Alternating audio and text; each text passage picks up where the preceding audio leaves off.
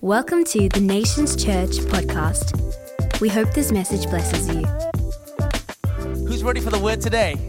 Why don't we stand? We're going to read and honor the word, Hebrews chapter 13. Hebrews chapter 13. This opening line is going to do your heart good.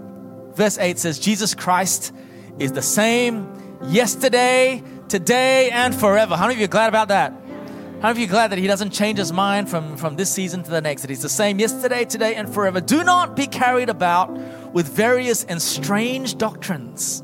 For it is good that the heart be established by grace, not with foods which have not profited those who have been occupied with them, or ceremonial foods.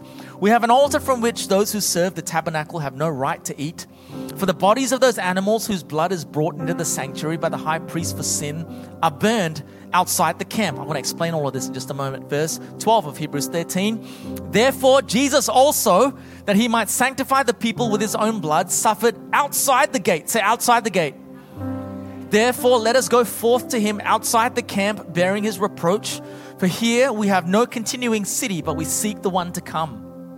Therefore, by Him let us continually offer the sacrifice of praise to God. That is, firstly, the fruit of our lips, giving thanks to His name. But do not forget to do good and to share. Say, to do good and to share. For with such sacrifices, God is well pleased. Let's give Jesus a big shout of praise for that. Awesome. High five someone. Grab your seat. Wonderful. The book of Hebrews, I reckon the book of Hebrews in the New Testament is a masterpiece. Like the book of Romans, it's a lot in it. And we actually don't know who the writer of Hebrews is. Some people say that it is Paul because he wrote so much of the New Testament. Of course, you know, it's a high chance it could be Paul. Others say that it's Barnabas. I think that, Orthodox belief is that we don't know who the author is. And I think that God didn't allow us to know who the author is because because the book of Hebrews actually got into the New Testament tenet of Scripture, the canon of Scripture, because of its own content, not the reputation of the author. That there's so much in it that is just so powerful. And the writer of Hebrews in Hebrews 13 says this: Jesus is unchanging. He's the same yesterday, today, and forever. Don't try and get cute with it. Jesus is the same yesterday and today and forever. Don't try and dilute it with religion. Don't try and dilute it with spiritists and psychics and weird other stuff. The only way to God is through the grace that is brought about by Jesus Christ. Nothing has changed for 2,000 years, right? There was a lot of weird stuff floating around in the first century. There's a lot of weird stuff floating around now, right? The Bible has always contended that only the gospel can save and change the human heart. Then the writer of Hebrews, because you got to understand the book of Hebrews was the audience, the intended audience were the Jewish Christians. So the way that the writer of Hebrews wrote was to use words and metaphors that the Jews understood. So there was a lot of ceremonial language. There was a lot of stuff around animal sacrifice. The Jews understood that. And so he used that very cleverly as a framework or a paradigm to describe Jesus' work. And then the writer of Hebrews uses this language to help the Jewish Christians navigate a challenge, which I think has been a challenge for the church generally. The writer of Hebrews uses inside-outside language. Because how many of you know that sometimes we take some time to figure out, are we people of the inside or are we called to be outside? So what happens in churches is that there's often two camps, right? Because we like to extremes. We like to nail our colors to the wall and divide ourselves. On one camp, people say that, now that we're Christians, we cut ourselves off from the rest of the world.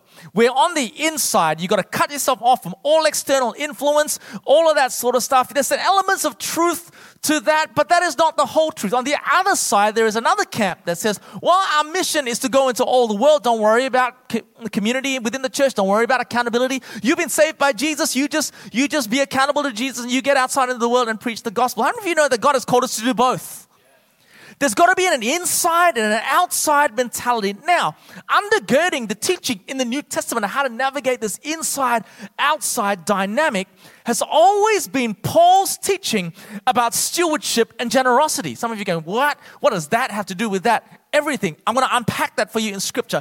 Undergirding the mentality of a believer to straddle their influence within the church as well as outside of the church is this whole construct of stewardship and generosity. All the writers of the New Testament understood that when it comes to money or finance, money is our life in exchangeable form. Do you understand that expression? It just means that it's what you've got to show for all of your apprenticeship years, your work experience, the uni or TAFE course that you did. It's what you've got to show for your working 9 to 5, getting dressed and getting on the bus or on the train or whatever. Money is your life in exchangeable form. So it's inextricably linked. How we steward our finance, our life in exchangeable form, is inextricably linked with our influence inside and outside, how we straddle the inside and outside dynamic of our Christian faith. And so today, I want to speak to you on the thought, send or spend. Send or spend. Now, the writer of Hebrews uses the crucifixion account to remind the Jewish Christians that Jesus actually did not bleed and die inside the temple gates. He bled and died outside of the gates on a hill where people were. And I know that this could potentially be disruptive theology for you if you grew up in a Christian tradition that had a crucifix inside the church and Jesus still hanging on the cross inside the church. The Bible, what the writer of Hebrews was trying to teach the early hearers was to have this mindset that Jesus died outside of the gates. There is something about the heart of a believer that understands that yes, community within the church is absolutely critical. It's how we stay grounded. It's how we stay discipled. However, our mission is always outside of the gates. 4 of you agree. Come on. The mission is always outside of the gates. There is this dynamic of the inside and then the outside. So when it comes to thinking outside the gates, there's always 2 ways that we can do that. The first predominant, most effective way, and still today it is still the most effective way, is to say yes physically in person to sharing the gospel, to helping someone in time of need, to demonstrating the love of God through your presence, through your actions, right? That is a great relational way to participate in the Great Commission. The second way is through the giving of our finances to enable the gospel to go beyond where we can physically go. How many of you would agree that the Great Commission is widely understood out of Matthew chapter 28 as the Great Commission for you and I as believers to go into all of the world to preach the good news? Hello. Are we theologically on the same page? There's an understanding that we ought to go into all of the world to preach the gospel. Now, on that basis alone, it is highly likely that we would all go to our graves failing that assignment. Right? How can you physically go into all the world? How do I know that we're going to fail that one particular assignment? Because today in churches everywhere, people struggle to get out of bed, put their pants on 1 leg at a time, and come to church on time, leave alone going to all the world. Hello? Not looking at you at all, 11, I'm looking at online. It's online. They're always late for church. Like they're always online late just to click on like play, right? Go into all the world. What? How can we physically go into all the world? Remember, your money is your life in exchangeable form. And I thought about where I am present. I go every month to Cambodia, to the streets. I have been to Tanzania, not physically, but I've been there.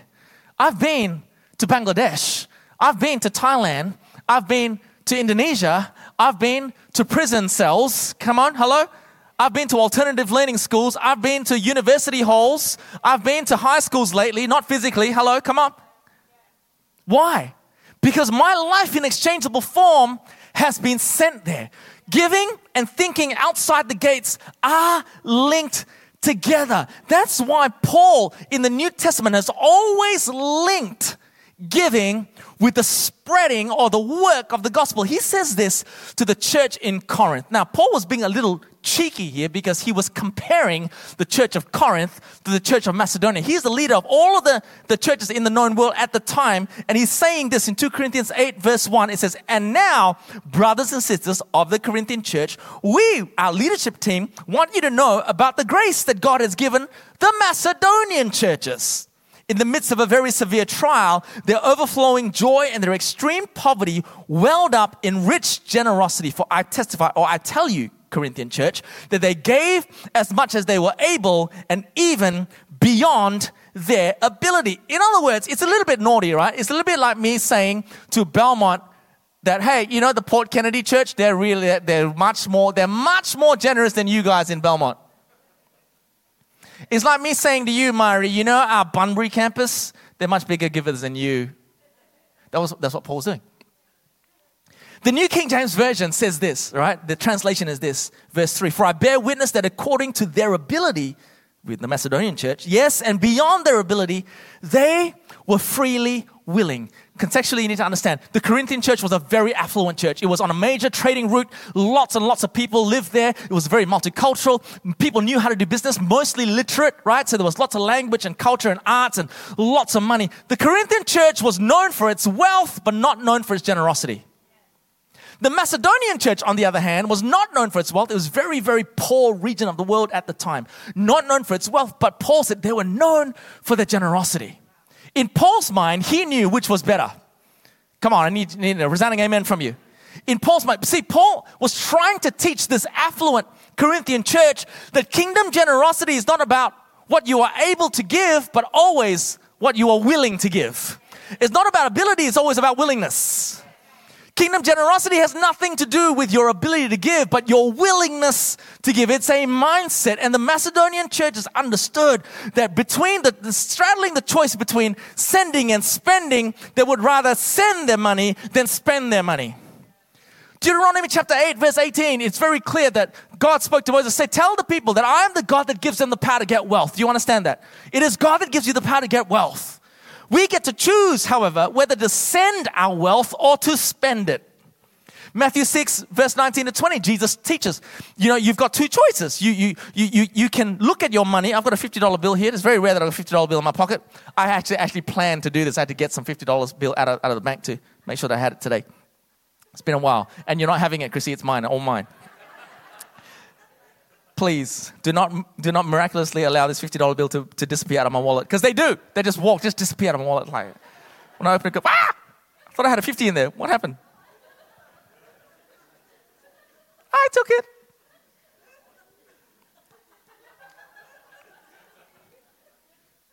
Jesus says, Matthew 8, you have a decision. You can store up, spend on things that moth and rust and vermin can destroy. Or you can send it to have an eternal outcome and store up treasure in heaven, right?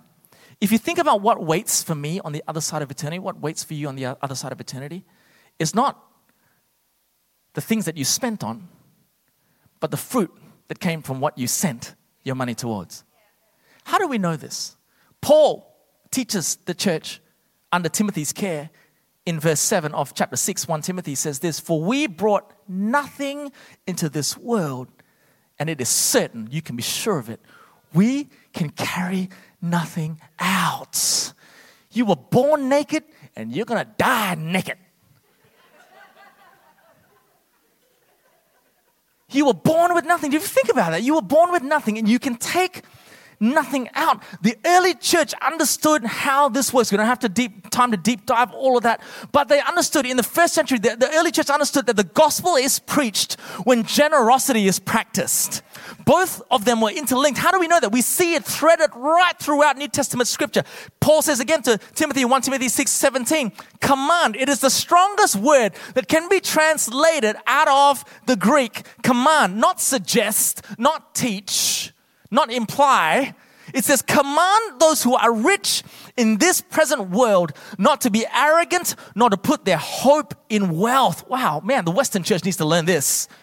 Which is so uncertain, but to put their hope in God, who richly provides us with everything for our enjoyment. Here's the second time again. Command them to do good, to be rich in good deeds, and to be generous and willing to share. In this way of being generous, they will lay up treasure for themselves as a firm foundation for what is to come in eternity. Makes sense to you? So that they may take hold of the life that is truly life. If you want the true Zoe life, the true life that Jesus died and rose again for you to experience in this life and the next, understand that God created you to be a sender, not a spender. Paul didn't say to Timothy, like right now, cost of living is really, really high in Galatia, and also like the churches in Macedonia, cost of living is really high. I suggest you don't speak about money, please, because it's just going to offend everyone. So why don't you just talk about loving God, loving people? No, he says, command those who are rich. Command those who are rich. Some of you are thinking, PK, this is the wrong time. Do you not read the room? This is the wrong time to preach about this. No, it's always the right time to teach the Word of God. Have you not read the news, PK? I have read the news, but I've read the Bible more. I suggest you do the same. So many of us scroll through our news feed getting our gospel from the news feed when the Bible has been, the Bible has been helping us to navigate what it's like to live in this life straddling the inside and the outside. Generosity has always been inextricably linked with the spread of the gospel, with the gospel being preached. Paul says to Timothy, command those who are rich in this world to be generous. I have no shame in preaching this sermon at all because Australians are some of the wealthiest, if not the wealthiest people on the planet. There are many different surveys and indices out there that rate wealth per capita. But here is, if you want to talk about the median Australian adult, Credit Suisse's global report said this: the median Australian adult finished 2021 with their net worth, this just came out in the middle of this year, with a net worth of $273,900 US, making them richer than the comparable resident of any other country. So I want to remind you today a bit of healthy perspective. Is that okay? A bit of healthy perspective. If you today had the luxury of being concerned about how the climate is changing and about all the various issues of equality and social justice and how we should all be recycling everything, all from the privacy of your under 2-year-old iPhone or Android device made from entirely non-sustainable materials, which you don't really want to talk about, with 4G or 5G internet on a living room couch made cheaply by the very people you have conflated outrage for in what you call heinous employment conditions, in a house with running water, electricity, and food in a fridge, then you're wealthy. If you had the luxury of all of that, you're wealthy. If your chronic complaint right now is that the price of petrol is too high, you clearly have 1 or 2 or 3 cars in your garage, you are wealthy. Come on, you guys not convinced?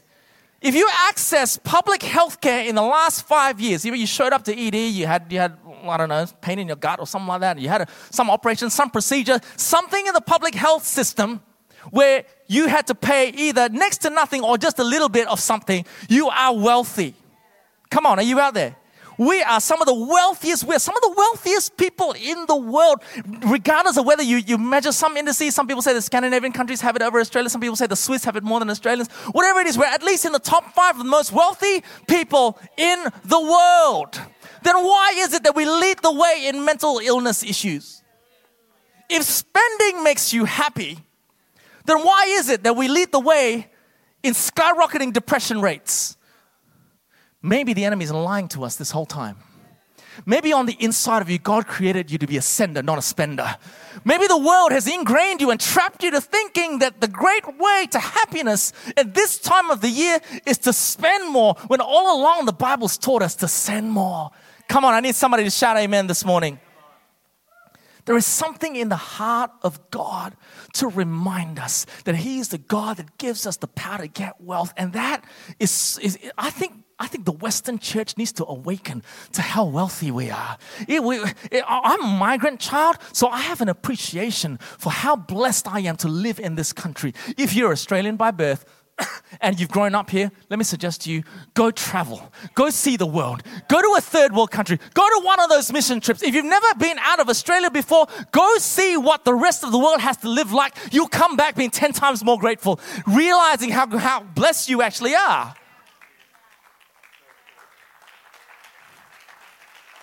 And that wealth, we get to choose whether we send it or we get to spend it. Paul was trying to disciple the Corinthian church. They were known for their wealth, but not their generosity. So he's trying to shape their thinking. In his second letter to them, he teaches more on generosity. He was really hammering these guys. He was trying to shape their thinking. This very progressive, modern, wealthy, affluent city of Corinth. And he uses the analogy of seed because it was an agricultural time in human history where everyone understood that seed was a very important kind of currency. But seed is money, essentially. It's a life in exchangeable form for people back then.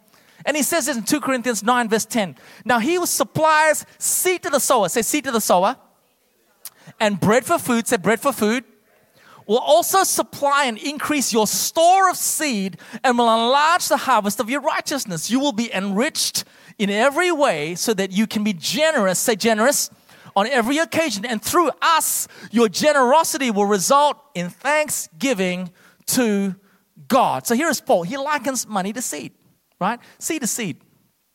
Whether you decide that this seed is to be sent or sowed into the ground for a future harvest, or seed turned into bread for eating right now, that decision is completely yours. It's completely your own. I think for so long, we've taught ourselves that the way to happiness is to turn seed into bread. And we wonder why we always feel like we never have enough. If you want to know what is the heart of God for you, look at what God chooses to bless and increase. Put that verse up again, 2 Corinthians 9 verse 10. Put it up on the screen, please. What does Paul say God increases? Now he who supplies seed to the sower and bread for food will also supply and increase your store of bread? What does it say? Not a trick question. Your store of? If you want to know what God wants to increase in your life next year, it's not bread, but it's seed. Why? Because He knows. How many watches can you wear? How many kicks can you? You only got 2 feet. Some of us have 1, right? How many pairs of shoes can you wear? I can only wear 1 pair of pants at a time. Come on, are you out there? I can only look at 1 screen at a time. I only have 2 eyes, right? How much bread? And we spend our time asking God, praying, God, give us more bread. When all along God's saying, well, dude, I want to give you more seed. We have a decision on whether our seed gets turned to seed for sowing, sending, or seed for spending, making bread, right? The reason why Paul was teaching this is because he was trying to shape the Corinthian church into this understanding. This radically transformed my life and the way that, you got to understand, I studied about money. I have 2 degrees in this stuff. I know how these things work in the world, but I also have studied the Bible. And I tell you what, the Bible trumps the world every single time. And this is what Paul's trying to shape in the heart of the Corinthian church. He's really saying to them, when you send your money, you tell your money what to do. But when you spend your money tells you what to do. You following this? Let me give you an example. Next weekend, for our reach offering, we get to say to the $50, $100, $1,000, $5,000, $10,000, whatever God has placed in your heart to give, you get to say to it, you, money, I'm commanding you to go to Tanzania. I'm commanding you to go to Bangladesh. I'm commanding you to go to Congo. I'm commanding you to go into the prisons in Cambodia. I'm commanding you, come on, to go to the high schools. I'm commanding you. I am commanding you. I get to tell my money what to do. But when I choose to spend it, money tells me what to do. Use me, show me off, insure me, keep me, polish me, maintain me.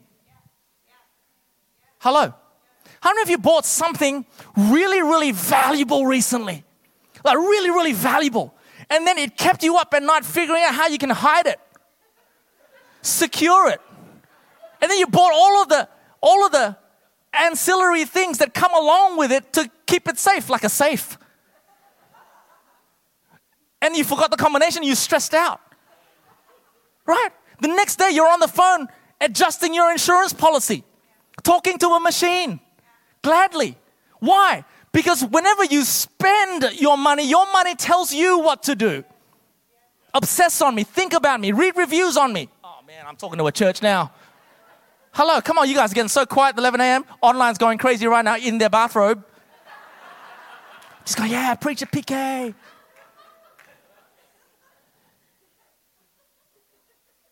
This message is not about asking you to throw a bit of coin into missions offering next week. I'm going after your heart. I'm discipling your way of thinking about who you are. Do you understand that? There's something at this time of the year. Maybe it's just the Spirit of God in me that just gets annoyed at the fact that Christmas has just been hijacked by a different spirit. A spirit of this age has come to hijack this complete. God has created us to be senders, not spenders. And I want to encourage you guys today, when you think about your life, think about the wealth, the relative wealth that the Lord has given you. You're not responsible for the outcome of the money you send. That's God's business. But you are responsible for the obedience of outworking the sending. Let me tell you a story. In 1979, there was quite an influential church in Melbourne that had what we would call an old-fashioned style missions offering. They had cast this vision for some local and global sort of missions initiatives. And one of the cutting edge at the time missions ideas that they have locally for them was to outreach to local universities in the Melbourne area for overseas students. You got to understand, this was 1979. The White Australia policy had only been abolished in 1975. So most churches did not have ethnic minorities, and that their heart was that, we were starting to see some Asian migration, particularly, and migration from different parts of the world come in to Melbourne to study as our doors societally have begun to open. And this church had I believe, a God idea where they thought, wouldn't it be amazing to preach the gospel to overseas students so that when they went back to their home countries, they would take the gospel with them? Incredible, right? Cutting edge back then. Back then, it was 4 years out of the White Australia policy. Most churches didn't want to touch ethnic minorities. And this church decided, okay, so it was that season where they sowed, where the pastor at the time cast his vision to, we're going to take up this mission offering. So it was allocated a whole bunch of different outreach projects and all that sort of stuff. But one of these was to this local university's outreach where they would try and evangelize to overseas students. Now, the way to love overseas students is always to love on them well, be kind to them, and to feed them. There was one young overseas student at the time that was about 20 years old, and he'd come from Asia, and he was studying, was alone, a long line of Buddhists in his family, and very lost. And he'd heard the sound of some singing in a lecture theatre in this university in Melbourne. And drawn by the sound of singing, he came in, sticks his head in, and sits at the back of the university lecture hall, and hears for the first time in his life this gospel about Jesus, how he died and he rose again and forgave us of our sins, and this grace of God, and never heard of it before. His life was radically transformed, and him alongside many other students from all different parts of Asia in that season, in this fruitful ministry of this church for universities, saw many people get saved, and they continued to bus overseas students from the university campuses into church every Sunday, mentoring them, discipling them. 3 years later, this student that got saved at the lecture hall goes back to Malaysia, where he's from, and came under intense persecution by his own family. One of his much older brothers, gave him the hardest time and really persecuted him, and for the shame that he brought to the family, and having converted out of Buddhism and into Christianity. And after 6 months, 12 months of just relentlessly sharing the good news, this older brother actually comes to faith. Him and his whole family get saved in the early 80s. Just a few years after that, in the late 80s, this whole family migrates to Australia, the very nation that sowed, to give the gospel to them. Incredible. That family was a mum, dad, and 2 kids, and those 2 kids grew up in a local church. The youngest of that family, the boy, ended up pastoring a church called Nations Church.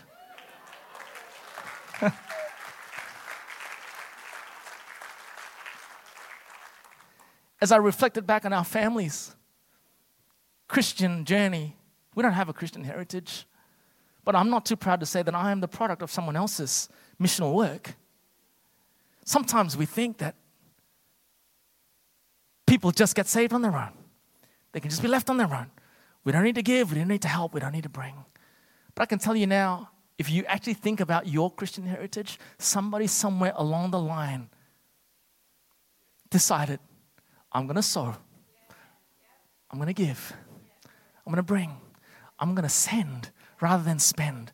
I'm so grateful. Now, it's been many iterations of pastors since that first pastor cast that vision in Melbourne. It's 4.5 decades later. Many of the people that gave in that church are now going to be with Jesus, I'm sure. But I stand here, you are here today as a fruit. Multiple iterations and additions in the future, obviously. But I'm so glad that they sent rather than spent. Here's the clincher.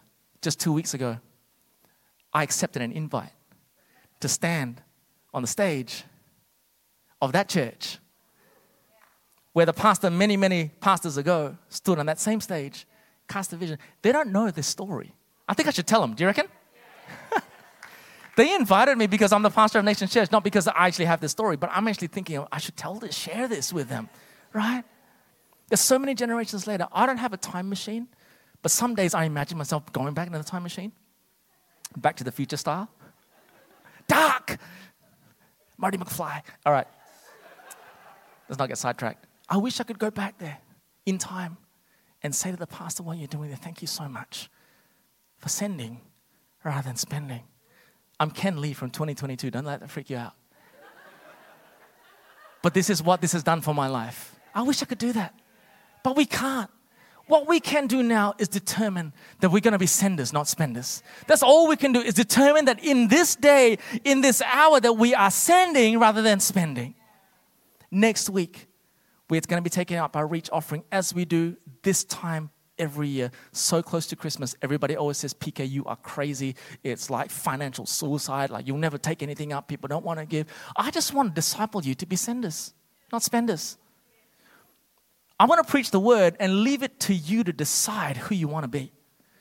But the same weekend last year, we gave $230,184.54. How awesome is that? So good. I thank God for that 54 cents, whoever gave that.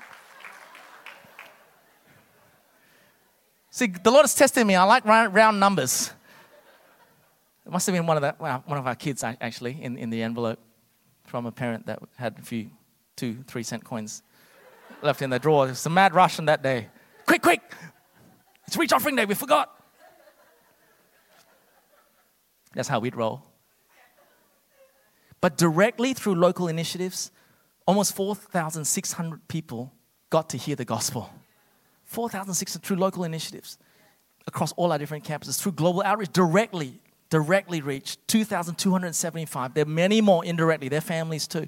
6,873 people were reached with the gospel. We don't know on this side of eternity what eternal impact the money we send is going to do. But I'm wondering, on the other side of eternity, when we go be with Jesus, whether we'd realize that back in 2022, there was some young uni student that came from South Africa or Korea or the Philippines or Thailand or the Ukraine, heard the gospel through one of our university outreaches at Uni Hall, took the gospel back to where they came from. I don't know. Could we possibly be raising the next Prime Minister of Cambodia through our giving? Could we possibly be preaching the gospel to the next senator or legislation maker somewhere in some high school somewhere around this area? Come on, are you out there? We don't know that. What we do know is that God would rather us send than spend. I need a resounding amen from somebody. Last year, we took up 230,000. I reckon this year, come on, Myri, online, I reckon we could take up 300,000. The borders have opened again. There's much work to do. We're going to be planting a campus in Ireland. I want to see that most unreached English-speaking country in the world be reached for the gospel. Come on.